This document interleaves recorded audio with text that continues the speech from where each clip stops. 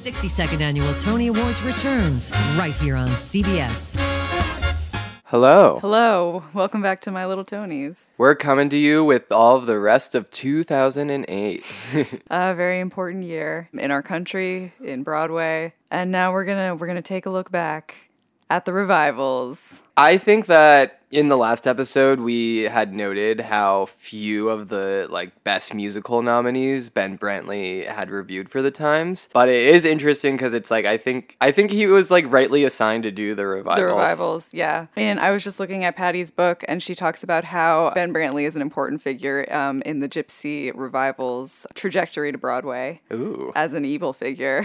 Uh-oh. Well, yeah, because he's the one that wrote the review of the encores. Yes, and it was not a good review. It was not a good review. Yeah, and they almost didn't bring it to Broadway because of that. And they were like, are you going to listen to Ben Brantley? This is me doing my Patty. You going to listen to Ben Brantley, or are you going to listen to what you think? to the producers. And they were like, you're right. We're going to do it anyway. Well, thank God. Yeah. A big theme of this season was there was kind of this 50s, overarching 50s theme to this whole season, both in terms of there were a lot of revivals from the 50s, South Pacific and Gypsy both kind of bookend the 50s, from 1949 and 1959. But also both Grease and Crybaby are also 50s pastiche musicals. There were a bunch of 50s plays that were revived. Everybody was just looking back to the 50s this year. I don't know how much I agree with this, but even when talking about something like Passing Strange or In the Heights, the critics were like, you can imagine them as children of the 50s. Yeah. And it's Yeah, sort of. It's a stretch. Ben Brantley wrote he wrote an essay kind of comparing South Pacific and Gypsy, comparing and contrasting, because they were the big, lavish, old school revivals of the season. The near simultaneous return to Broadway of these two landmark shows is essentially a matter of commerce and coincidence. But the opportunity to see them side by side underscores the distance the American musical traveled in the 10 years between them. The 1960s would begin with another Rodgers and Hammerstein musical, The Syrupy Sound of Music, triumphing over Gypsy at the Tony Awards, with an assist from Fiorello, which shared the Tony Award for Best Musical. Yet it is Gypsy, with its haunted heroine and undertow of anger, that would set the tone for the advances in the form that would follow, as the creators of the best musicals of the final decades of the 20th century stripped the gloss off the form and used it to explore darker territory. They both reference blueberry pie, which is not really a thing, but scans better than apple pie. South Pacific can be viewed as the apotheosis of the Broadway musicals, and Rodgers and Hammerstein's idealizing impulse.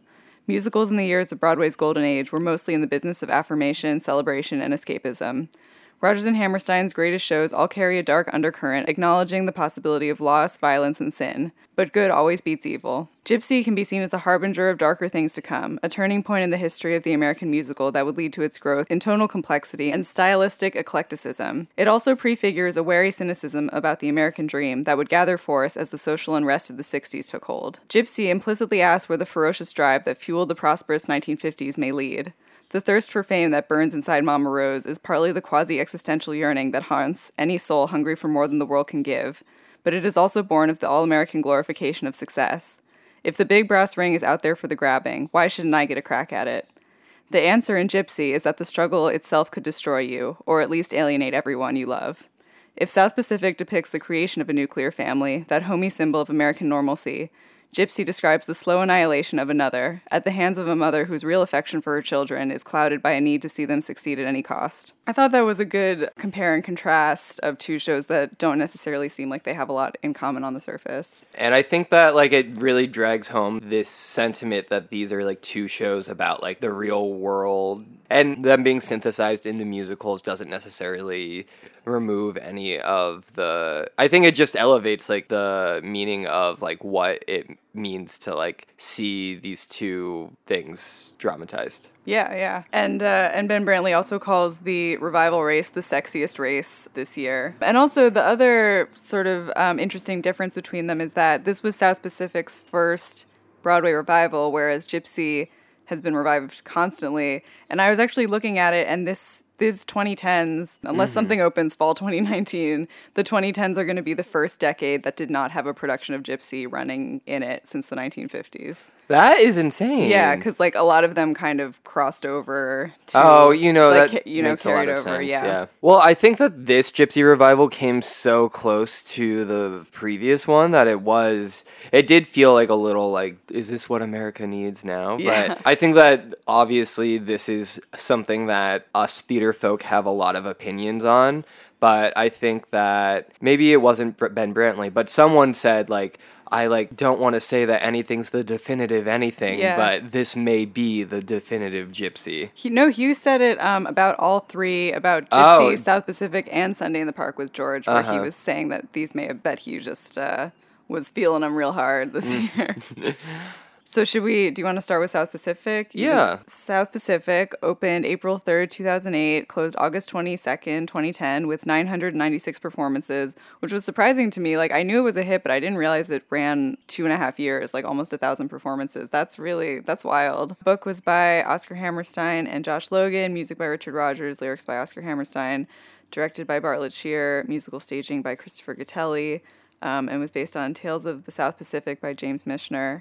We've kind of been inconsistent about whether we've been reading the synopses for the revivals. I don't think we should. Yeah, I don't think that we need to. I mean, South Pacific is a very complicated show, and we're not going to talk about it or Gypsy on the level that we will once we do 1949 and 1959. So Ted Chapin, who I guess he runs the Rogers and Hammerstein organization, he had been approached many times over the years to revive South Pacific.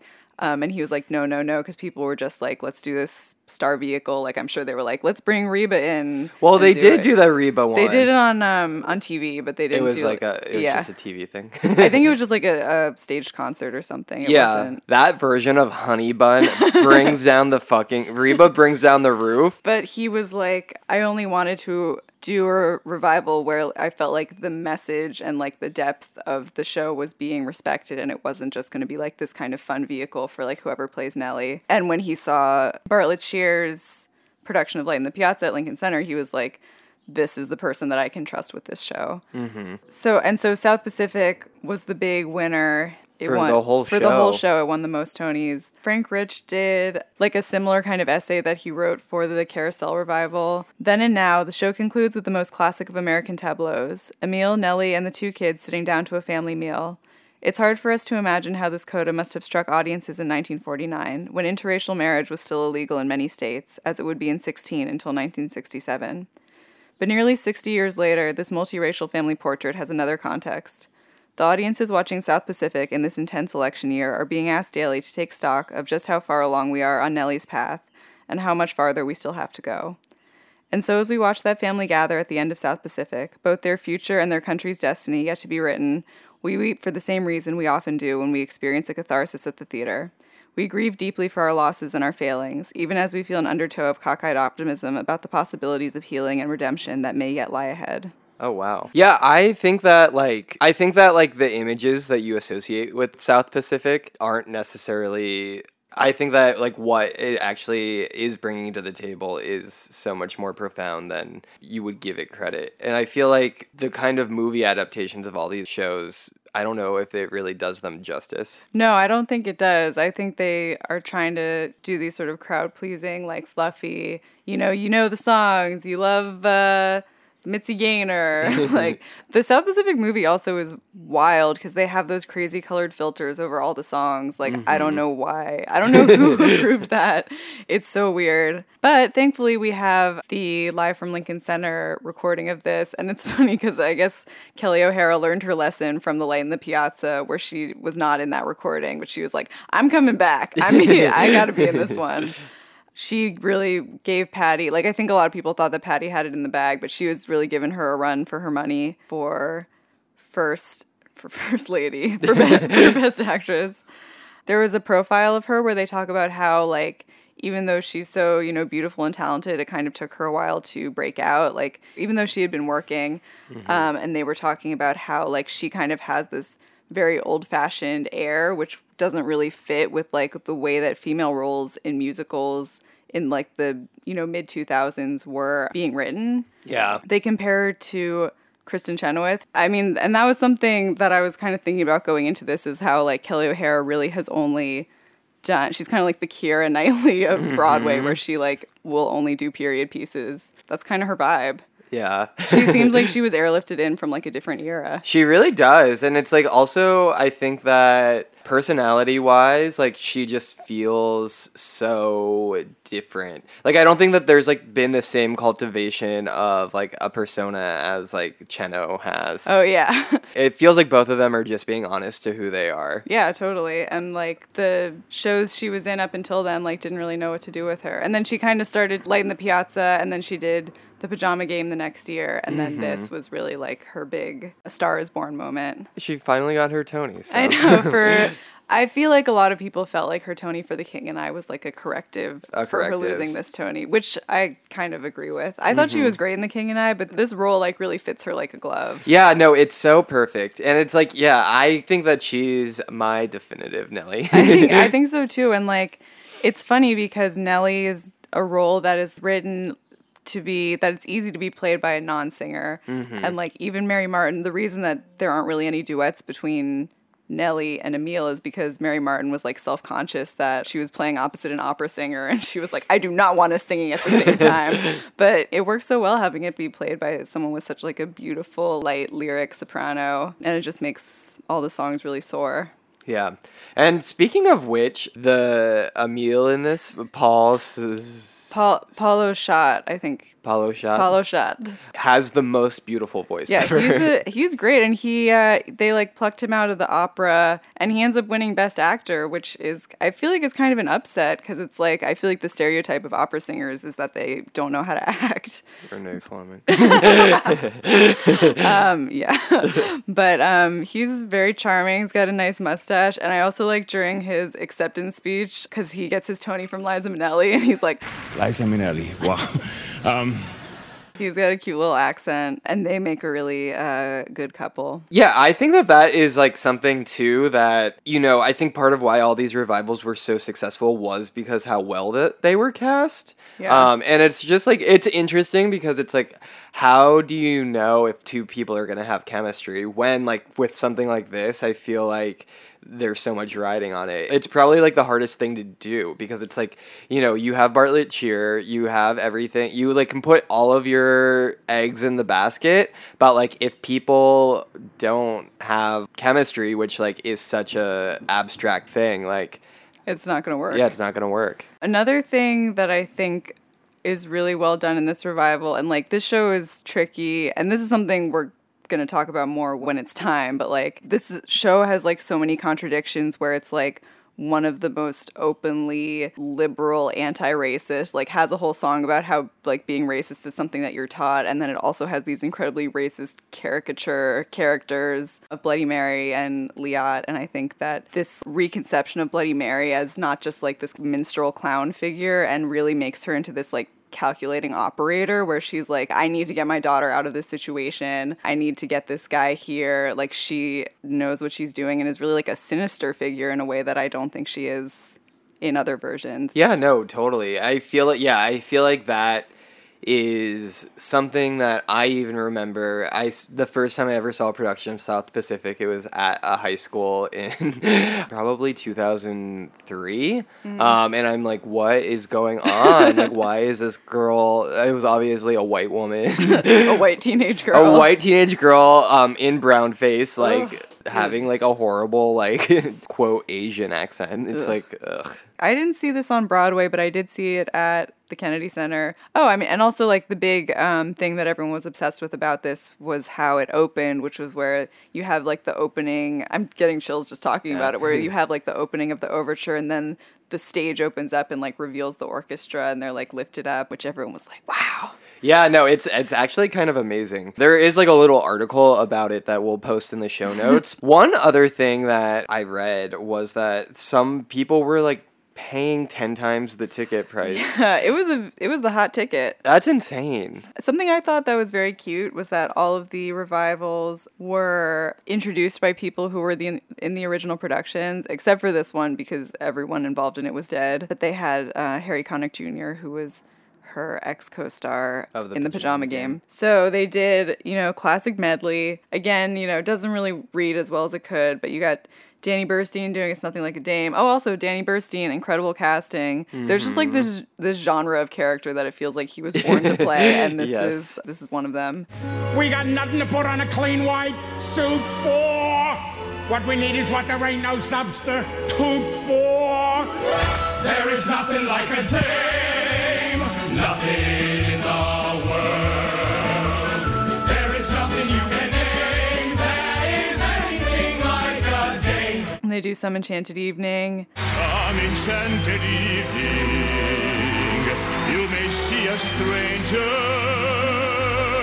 You may see a stranger across a crowded room. You get a little Paulo shot. They just highlight they highlight all their nominees except Loretta Oblis, who played Bloody Mary.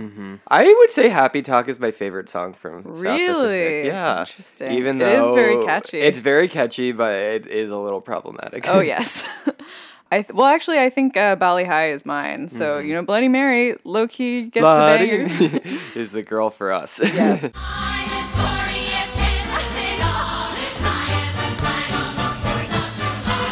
If you'll excuse an expression I use, I'm in love. I'm in love. I'm in love. I'm in love. I'm in love. I'm in love. I'm in love. I'm in love. I'm in love. I'm in love. I'm in love. I'm in love with a wonderful guy. As we mentioned, all of the acting Tony winners were from revivals. South Pacific got one with Paulo. Let's do Gypsy, where the other 3 acting winners came from. This production of Gypsy opened March 27th, 2008, and closed January 11th, 2009, after 332 performances, book by Arthur Lawrence, music by Julie Stein, lyrics by Stephen Sondheim, and this production was directed by Arthur Lawrence, and it's based on the memoirs of Gypsy Rose Lee. And so this was the 3rd production of the show that Arthur Lawrence had directed. He also directed the Angela Lansbury version and the Tyne Daly version. And Sam Mendes directed the Bernadette version. Yeah, I think. and apparently Yes. Arthur Lawrence did not like that production. It is dead to him. It's funny because I have my 2 main sources for this besides the New York Times are Arthur Lawrence and Patti LuPone's memoirs, both of whom are extremely opinionated people. So according to Patti, Arthur had blacklisted her in the early 2000s after she pulled out of a play that she was supposed to do, a play of his, and he called her up and yelled at her, and she was like, after that, word on the street was I was blacklisted from ever doing any of Arthur's shows. I'm trying to imagine her as anybody's in West Side Story. So then the loophole ended up being that Lonnie Price wanted to direct her in a production of it at the Ravinia Festival in Chicago, and Arthur Lawrence did not have to approve concert casting. He only approved Broadway casting. Oh. And if you, as a side note, if you're interested in an extremely detailed, play-by-play, song-by-song, beat-by-beat breakdown of Arthur Lawrence directing this revival, you should get his book, mainly on directing. It is very, very thorough. His chapter on it starts, once upon a time, it was said that a certain playwright swore hell could freeze over before he would allow a certain star to play the legendary leading role in his legendary musical on a New York stage. Then, lo and behold, not only did the star play the role at New York City Center and hell not freeze over, but she was directed by the very same playwright in a production that itself was destined to become legendary.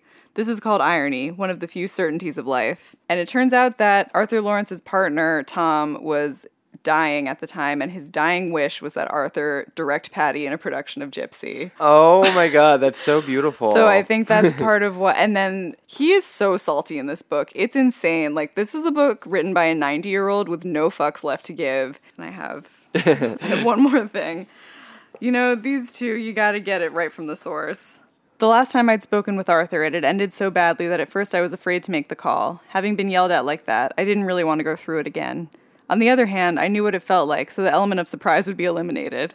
The last time it had been a shock, but this time I'd be prepared for it in case it happened again. I was already barred from his work. How much worse could it get?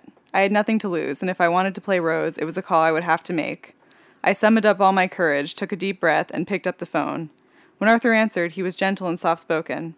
He complimented my performance as Mrs. Lovett in Sweeney Todd. Then he told me he wanted to talk about the future. Patty, I want you to come to New York, and you and I are going to sit down and have a nice long talk, he said. We're going to do Gypsy. I'm going to direct it myself, and I'm going to cast it with actors. There was no anger, no rancor, just a loud thump when I fell to my knees in gratitude. Holy shit, I said to myself. The phone had felt like it weighed a ton when I started to call him. I aged 25 years just picking it up. Now, with just a few kind words from Arthur, it was a feather, and that dark cloud of banishment that had been following me for several years just evaporated. What a gigantic relief. The phone call that I had dreaded so much turned out to be the beginning of a wonderful new chapter in my career and in my relationship with Arthur Lawrence. Wow. A lot of drama to get to this point. Yeah, damn. I could never imagine, like, just calling my enemy. It's like someone who hates me that much. Especially Arthur Lawrence, who is not afraid to make an enemy. Like, Yeah. he's had falling outs with pretty much everyone he's ever worked with. And, you know, eventually, like, most of them have been repaired, I think, by the time he died. But Yeah. not afraid to make an enemy. Yeah, I also think that she makes, like, a good point that I didn't necessarily realize, because I feel like my understanding of Patty's stardom came post 2008, but she was kind of like had like a weird lull pretty much like between Evita and this, like where she had some like minor, like I think Anything Goes was probably like the biggest role that she had. Yeah. In between, she was like in a couple David Mamet plays, which yuck.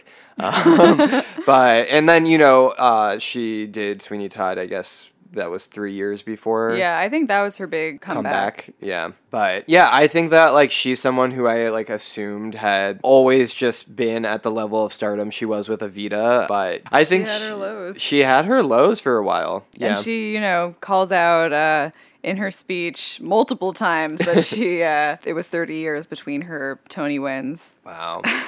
This is one of the best speeches, I would say. Oh, yeah. That we've gotten to witness on Incredibly this podcast. iconic. I might just cut in the whole thing. I think you should. Thank you so much. It's such a wonderful gift to be an actor who makes her living working on the Broadway stage, and then every 30 years or so, pick up one of these.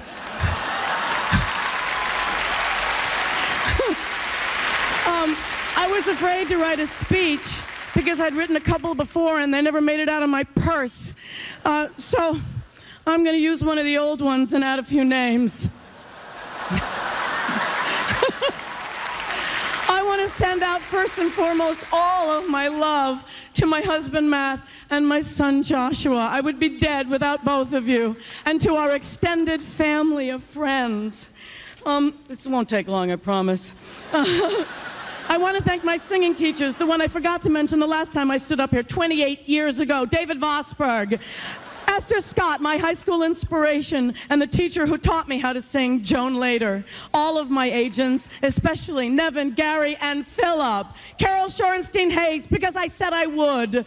The acting company, John and Margot. Second Stage Theater, Robin and Carol. City Center, Lincoln Center Theater, Bernie and Andre. City Center Encores, Jack, Michael, Judy, and Arlene. The Ravinia Festival, where my involvement with Gypsy first began. Thank you, Wells and Lonnie. And for Gypsy itself, thank you, Julie, Steve, my beloved Arthur, who assembled and directed the finest, most dedicated cast of actors I have ever had the privilege of working with, and who is an inspiration to all of us in the theater. Thank you, Bonnie, to the designers of Gypsy, the backstage crew, front of house, stage management, ghosts of the St. James Theater, my trusted friend and company manager, Sammy, the dressing room, Angelina, Vanessa, Lyle, and my very own Thelma Ritter, friend and wrangler, Pat, who gives me a shot every single night. I don't know what's in it, but I'm giving the performance of my life. My gratitude to my producers, Roger, Richard, Tom, Jack, Steve, Mark, Ted, Scott, David. Shut up, it's been 29 years! Who took the risk with me? My acting partner, sweet Leanne, beautiful Sicilian sister Laura, and the very wise anchor of our show, my favorite leading man who breaks my heart every night, Boyd, to the real Rose Hobart, who gave all of the women that have ever played this role a part of a lifetime. Thank you. Good night! Pivoting from the intensity of that speech, I did see her do this production, and this was sort of this was like the first recording of Gypsy that I got into, which I think obviously makes me biased. I don't know if she's necessarily like my favorite performer who's played Rose, but I always come back to her recording because she is the most unhinged. And like when I want to listen to Gypsy, I want to listen to a Rose who is just like, she's screaming, she's she's just going mental. Yeah. Not that it's not like a well modulated performance, but she does some wild things on that recording. I would say my rankings of Gypsy recordings, Bernadette first, because that was the one. I think it's the one that you grow up with. It really is. It's so hard to overcome the one that like cements the songs into your mind. But yeah, and then I guess Patty next, then Angela. Or no, I would say Bernadette, Angela, Patty, and then I don't care about Tyne Daly or Ethel Merman.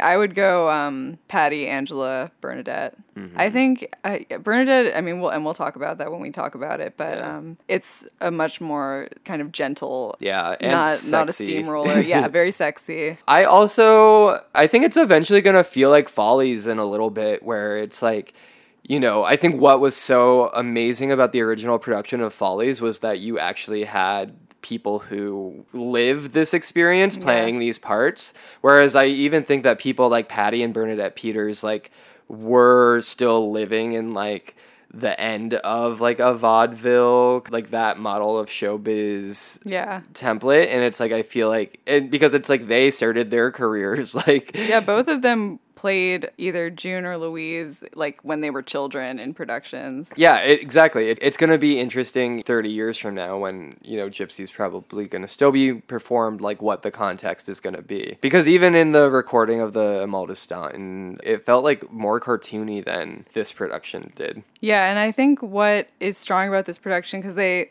say that they started, like, he literally brought the rehearsal book from the Tyne Daly production. He was like, well, this is how we're going to do it. And then eventually they were, like, all asking him so many questions that he was like, we're just going to throw it out and start over. And he said that this was the first production of Gypsy where he felt like all of the leading roles had such strong actors, like, not just...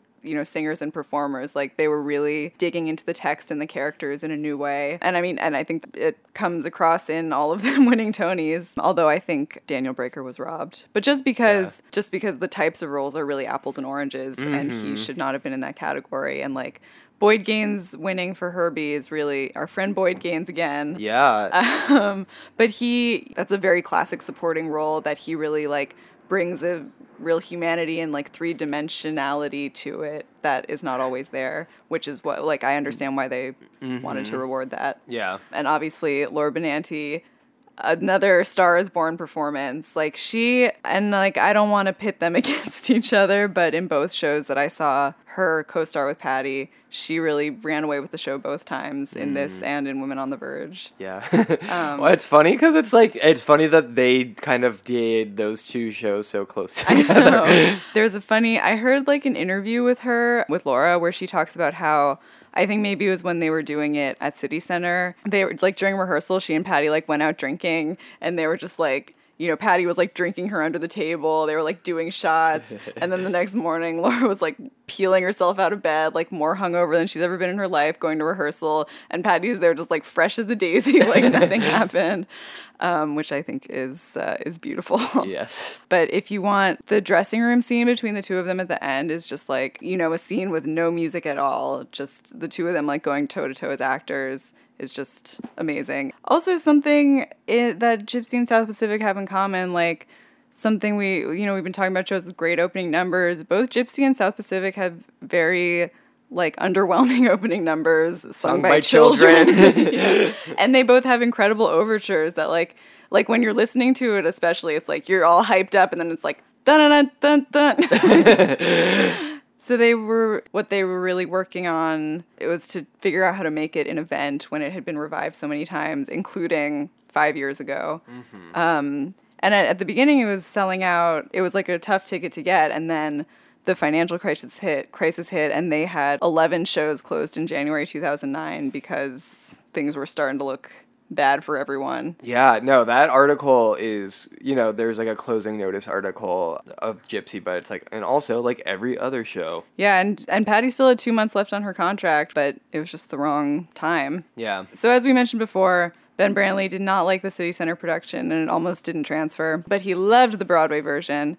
And he said, "This production's director also happens to be the man who wrote the original book, the 90-year-old Mr. Lawrence. And though I saw and admired 2 earlier Broadway revivals by Mr. Lawrence with Angela Lansbury and Tyne Daly, this one has a singular fierceness and clarity of vision.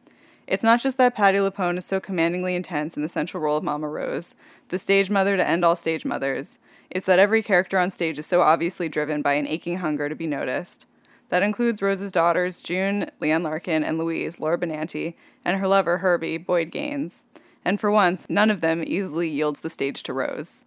Everyone is fighting for love here, and the genius of this production is how astutely it blends garden variety inter-family struggles for attention into the look-at-me competitiveness of the theater. Of course, these folks sing their thoughts. That's showbiz. And showbiz, in this instance, becomes a magnifying mirror for your basic parent-child relationship. And speaking of, like, you know, we were talking about Douglas Carter being, like, the book writer, being the architect, or, like, the driving force behind it. Like, Arthur Lawrence has really become the driving force behind Gypsy, and I think it's partly because, you know, Julie Stein is no longer with us, and also does not direct, but, like, Sondheim really takes a back seat in all of this. But, I mean, I think, you know, he doesn't really claim ownership of the shows that he was just the lyricist for the way that he does his other shows. But I feel like this, more than West Side Story, feels like I can see the Sondheim shine through. Yeah, he's having fun here. So they had, you know, we talked about how they have all the original cast members. They have Jack Klugman, who is the original Herbie, introducing the Gypsy performance, and his voice is very scary, and I was like, why is he like that? And it's because he had throat cancer in the 70s, and he had surgery to remove one of his vocal cords, but he still continued to perform for decades after that. That's so insane. So, good for you, Jack Klugman. You know, in 1960, I was honored to be nominated for a Tony for my performance as Herbie in Gypsy. So for the performance, they obviously do the incredibly iconic Everything's Coming Up Roses. It's the showcase for Patti, but you also have some really nice reacting from Boyd and Laura. But I thought it would have been kind of fun. Like, of course they're going to do this because, you know, they're selling Patti. But I thought it would have been fun if they had done Together Wherever We Go. When I first saw all 3 of them on stage, I thought that that's where this was going. Right. And then I was like, oh, and then, you know, they do the lead up. I'm her mother, and I made her, and I can make you now. And I will, my baby. I swear I will. I'm going to make you a star. I'm going to build a whole new act all around you. And it's going to be better than anything we ever did before, better than anything we even dreamed. Rose, listen. You're right, Herbie. It is for the best. The old act was getting stale and tired. But the new one, look at the new star, Herbie. She's going to be beautiful. She is beautiful. Finished. We're just beginning. And there's no stopping us this time. I had a dream about you, baby. I think it's good that they did the book lead up. Yeah. Where I feel like when Bernadette did Rose's turn, it just kind of felt like a little cut out of the show. Yeah, that one is hard to do without any lead up, but she sold it. Yeah. But Patti, like, just absolutely unhinged. Yes. Like, I love it. Like, I think if you were gonna do like a drag version of Rose, you would use the Patti LuPone recording. Yes, totally.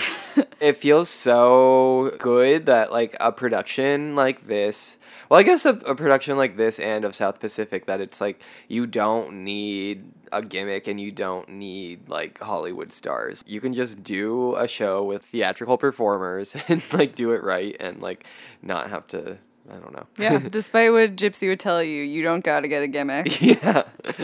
And nothing's gonna stop us till we're through.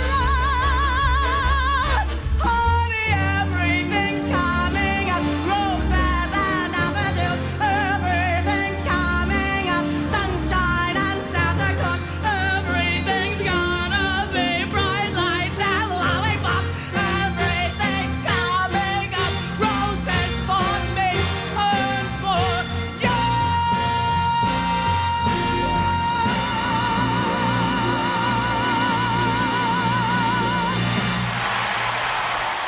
Should we do Grease or should we do Sunday? Let's do Sunday first. Okay, work our way up to Grease. So Sunday in the Park with George was I guess it was roundabout because it was at Studio 54. It opened February 21st, 2008, closed June 29th, 2008 with 149 performances. Music and lyrics by Stephen Sondheim, book by James Lapine, directed by Sam Buntrock.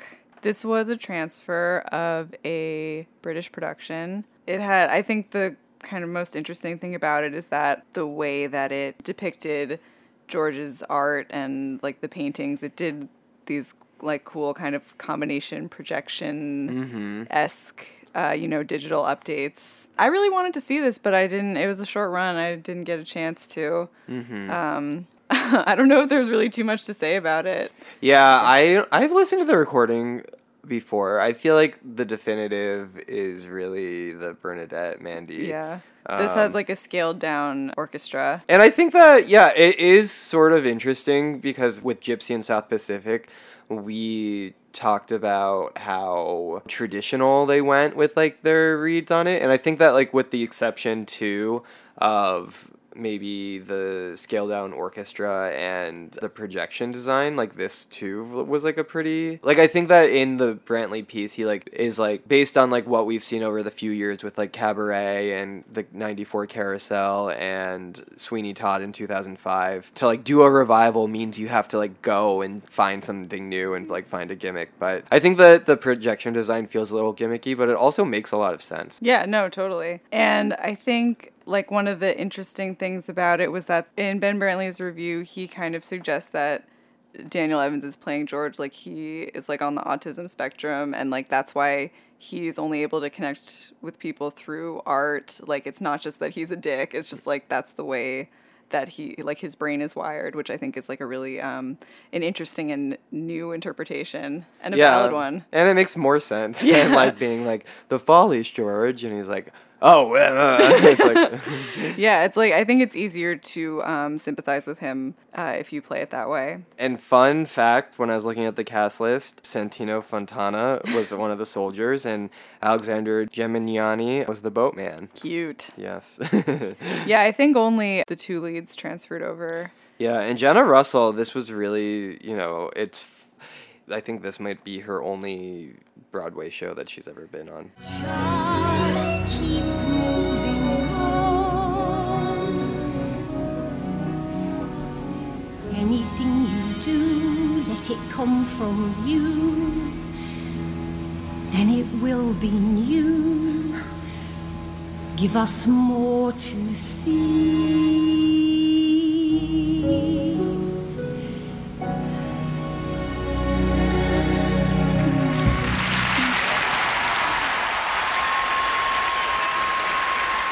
Okay, so let's get into, as Barry Bostwick introduces it, a wop babaloo bop, a wop bam Grease. So now, with a performance from our next nominee for Best Revival of a Musical, please welcome the cast of Wop Babaloo Bop, a Wop Bam Grease! Grease is back, baby. This production opened August 19th, 2007, closed January 4th, 2009.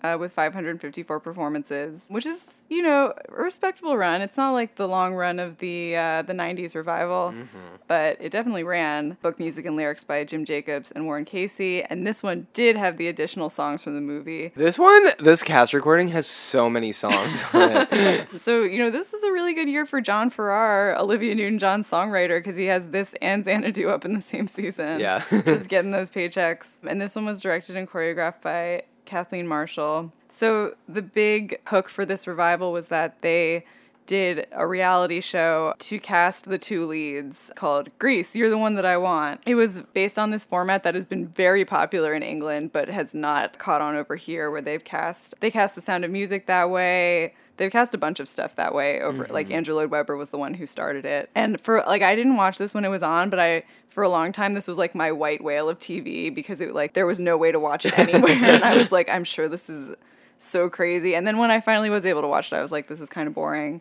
It was no Legally Blonde, The Search for the Next Elle Woods, let me tell you. But the weird thing that I didn't realize is that they had like nicknames for each of the contestants, like for their Flavor personas. of Love. Not quite like that, but it was like each of the Sandys and each of the Dannys had like different adjectives in front of their names to differentiate them. So you had Small Town Sandy, which was Laura Osnes, the winner. Then you had Ballerina Sandy, Baby Sandy, Spiritual Sandy, Serious Sandy, Rock Chick Sandy, and Emotional Sandy. And then the Dannys, Max Crumb was Slacker Danny, who won, and then there was Hot Danny, Wholesome Danny, Ambitious Danny, Bellhop Danny, Boy Band Danny, and Second Chance Danny. I think that Max Crumb should be Hot Danny. I mean, they all have to be Hot Danny, Yeah. otherwise they wouldn't make it on the show. So obviously, you know, Laura Osnes has gone on to fame and I don't know about fortune. She's a working Broadway actress, multiple time Tony nominee. That's all you want. And also, I didn't realize Kate Rockwell, who is now in Legally Blonde, was Serious Sandy. Not Legally Blonde. She's now in Mean Girls. Mm-hmm. The thing that I really want to talk about, which I have been waiting my entire life to discuss, is that so the song they do for the performance is the title song Grease, which was written for the movie. It was written like way after all the other songs. It was written by one of the Bee Gees, performed by Frankie Valli. I think everyone involved in like the original production was like, why is this like this show's supposed to be about the 50s? Like, why is this 70s song in it? But the thing that I've been obsessed with ever since I was a little child watching the movie is that the lyrics to this song are like absolute gibberish. And I kind of want to break it down a little bit because I finally have a platform. And it's also funny to have like all of these musical theater actors trying to act their way through these lyrics that mean nothing. I saw my problems and I see the light. We got a loving thing, we gotta feed it right. There ain't no danger, we can go too far. We stop believing now that we can be who we are. Grease is the word. That doesn't mean anything. That's so bizarre. And it sounds like they wrote it in like 5 minutes. They were like, okay, it's called Grease. Like, Grease is the word. It's the word that you heard. It's got groove. It's got meaning. It's the time. It's the place. It's the motion. It's the way we're feeling. All right, lay it down. And then, so you have this like free association word salad. And then they get to the bridge, which is just like 2 lines where it's like, finally there's like this weird moment of lucidity. This is a life of illusion, wrapped up in trouble, laced in confusion. What we doing here? And then it's like, it's over. We're out of that moment.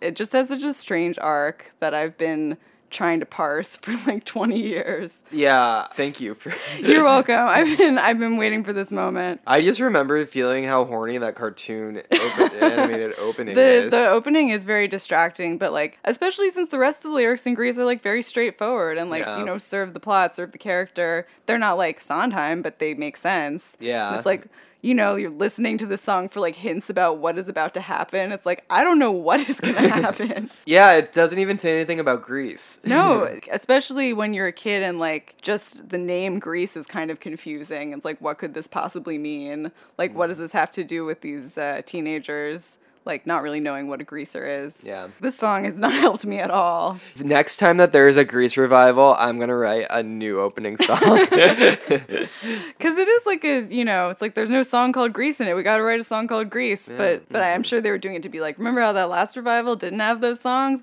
We got those songs. Yeah. We got it all sorted out. The Rizzo, I couldn't get into.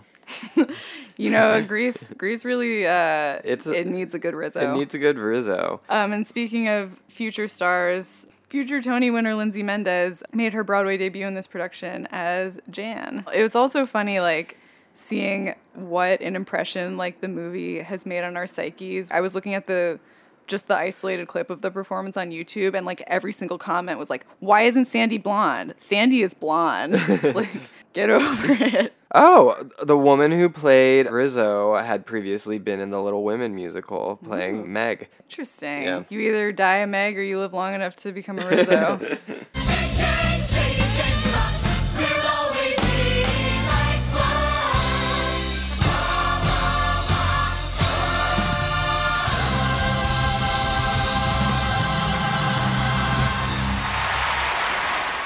Let's just do kind of a speed round of the other 3 original musicals that they got 8 nominations between them. We got The Little Mermaid, opened January 10th, 2008, closed August 30th, 2009, 685 performances, nominated for Best Score and Best Lighting. I think the most iconic thing about this is that I was confused. I thought they were wearing roller skates, but they were wearing Heelys. Yes, and it's people trashed this design concept. I mean, it's tough. I think they were trying to do like a Julie Taymor, like we got to figure out how these underwater people are going to move around, but it was just like hideous and bad. I would say that The Little Mermaid is one of my favorite Disney scores. Mine too. It's sad that they botched it so badly. And like the casting is very strange. Like it's cast full of excellent people who seem very miscast. Like the worst miscasting is Sherry Renee Scott as Ursula. Yes. How dare they? She's not even fat. No, exactly. Like wanting to cast it as a drag queen aside, which they should have done, an iconic plus size queen. Yeah. Played by someone who's like basically, 10 years off of being a Disney princess herself. Mm-hmm. And I tried to like find substantiation to this rumor,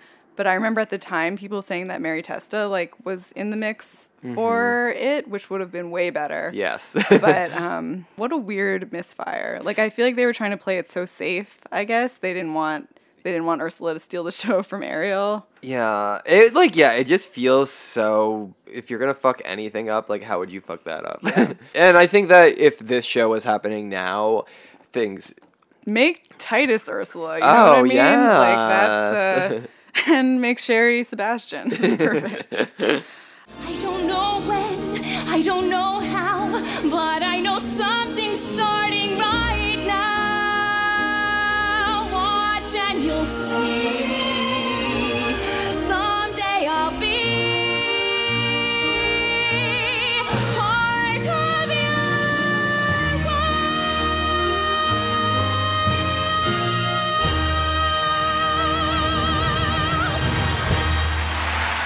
Then Young Frankenstein opened November 8th, 2007 and closed January 4th, 2009 to 485 performances. They had 3 nominations: Featured Actor, Featured Actress, and Scenic Design. This also had an extremely stacked cast. You got Sutton Foster, Andrea Martin, Megan Mullally, Shuler Hensley playing Frankenstein, which, fun little trivia fact, this is not his first time playing Frankenstein. He also playing Frankenstein's monster. He played it in Van Helsing opposite his Oklahoma co-star Hugh Jackman. Oh! So if you want to see a fun little Oklahoma reunion and a lot of other really weird stuff, you should watch Van Helsing. Yeah. And this performance is like the definition of like a one-joke song. Like if this is the best that they had to offer, yeah, like Megan Mullally, it's not even really a joke. It's like a one euphemism song. Deep love, at last I found deep love. Been searching for deep love for all of my life. Long love, incredibly long love, a constant and strong love that rids me of strife.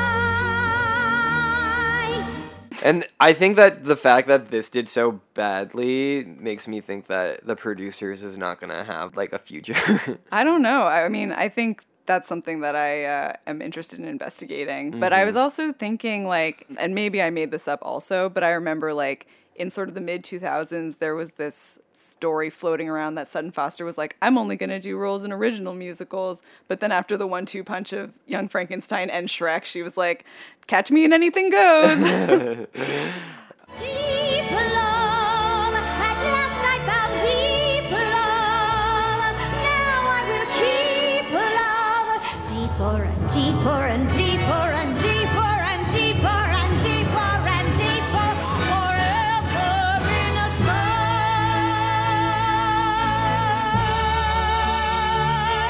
forever in a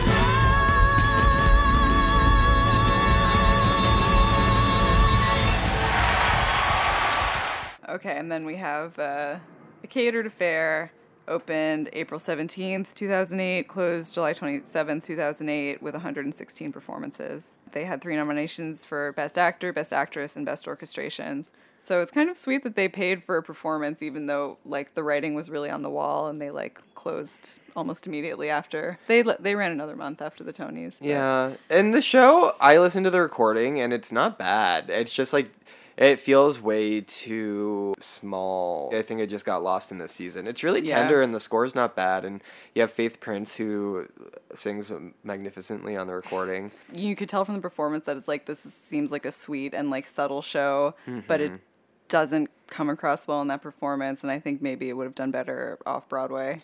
Yeah, but it's just like so hard too, because I think that like off Broadway gets this reputation of like that's where all the weird shows belong, but it's like also like something like this does too. Yeah, I think that maybe people would question spending over $100 on a ticket to this just because I think that spectacle is really missing from this. Yeah, especially when there are so many other like much more exciting musicals competing for people's attention this season. Gliding across the floor in the arms of the man who adores her, the man she'll adore. For the rest of her life.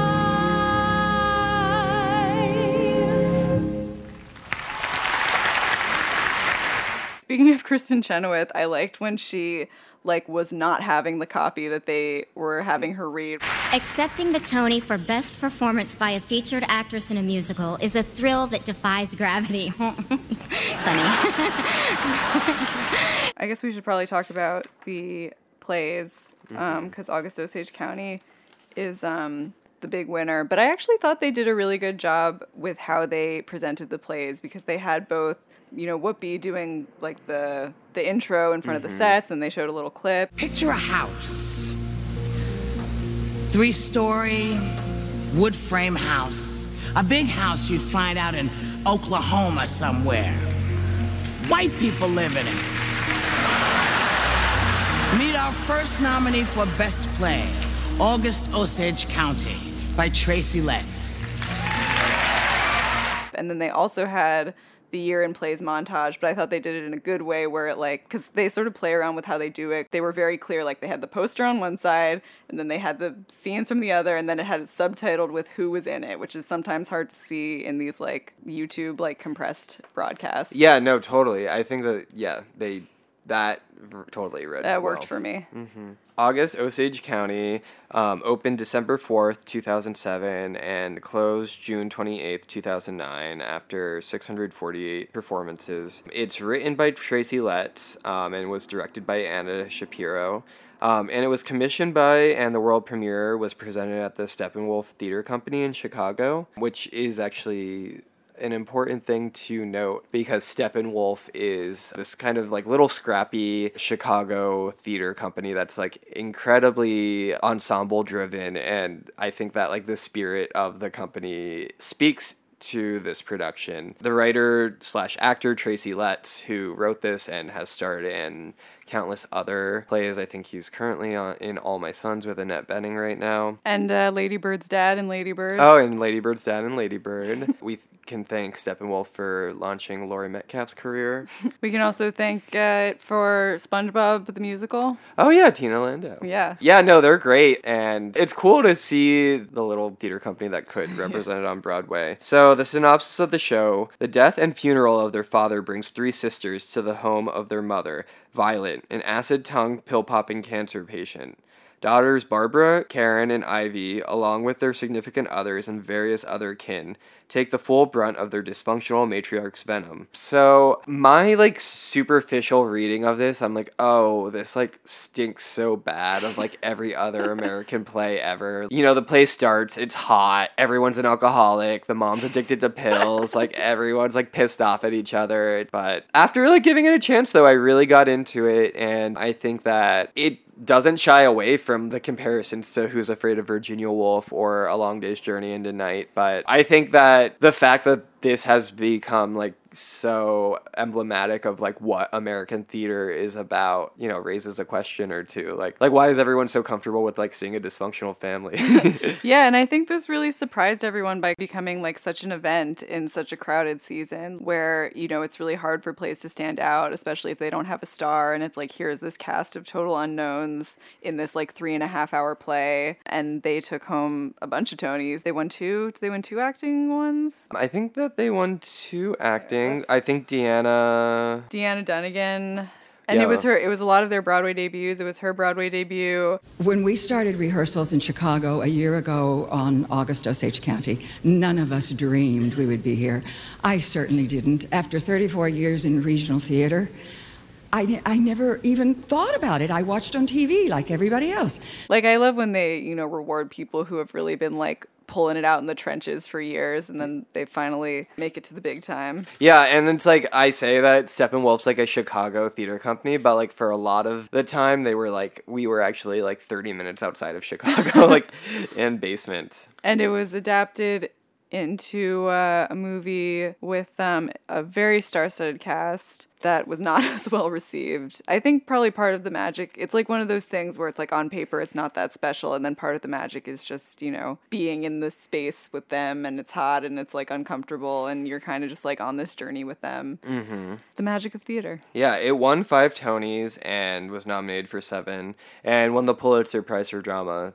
Yeah, and between August Osage County and Oklahoma, the state of Oklahoma really has some strong representation in the Broadway sphere. Yeah. It would be funny to like break down kind of state by state where like all of these famous like musicals happen, because I feel like a lot of them are in New York, like a lot of them are in Europe. There aren't that many in Los Angeles. Is there a map? I bet that's something that someone has done like a Broadway map of like where all of the probably like iconic musicals. Where does are Cats set. take place in London? Cats takes place in our collective nightmares. I think it probably does take place in London. So I think that's it, right? Okay. So I forgot how to wrap up. All right. So there are lots of different ways you can contact us, and we love hearing from you, as long as you're saying supportive things. But you can email us at mylittletonyspodcast@gmail.com. You can follow us on Twitter, Instagram. That's it. You can subscribe on iTunes, rate and review.